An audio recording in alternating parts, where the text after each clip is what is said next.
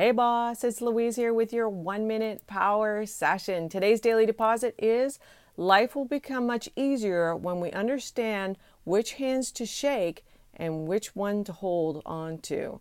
So it's Friday night. We're looking at the sales funnel still. We've already talked about it again. We've gotten on Zoom and we're discussing it.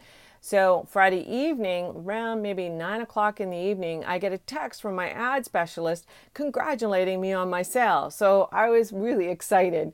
And when I went into the sales funnel, I saw not that they just purchased the actual media kit, they also purchased the upsell as well. Now the upsell is a small box on the second page of the cart, giving them more valuable products or templates, or it could be the next steps in their progression as they build.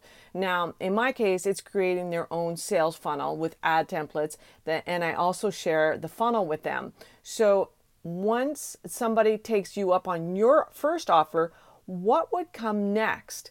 What would they be asking for? You have to ask yourself that. If you want to see this live, go to louisecorville.com and click on the Social Media Igniter Kit. Thanks so much for listening. Bye for now.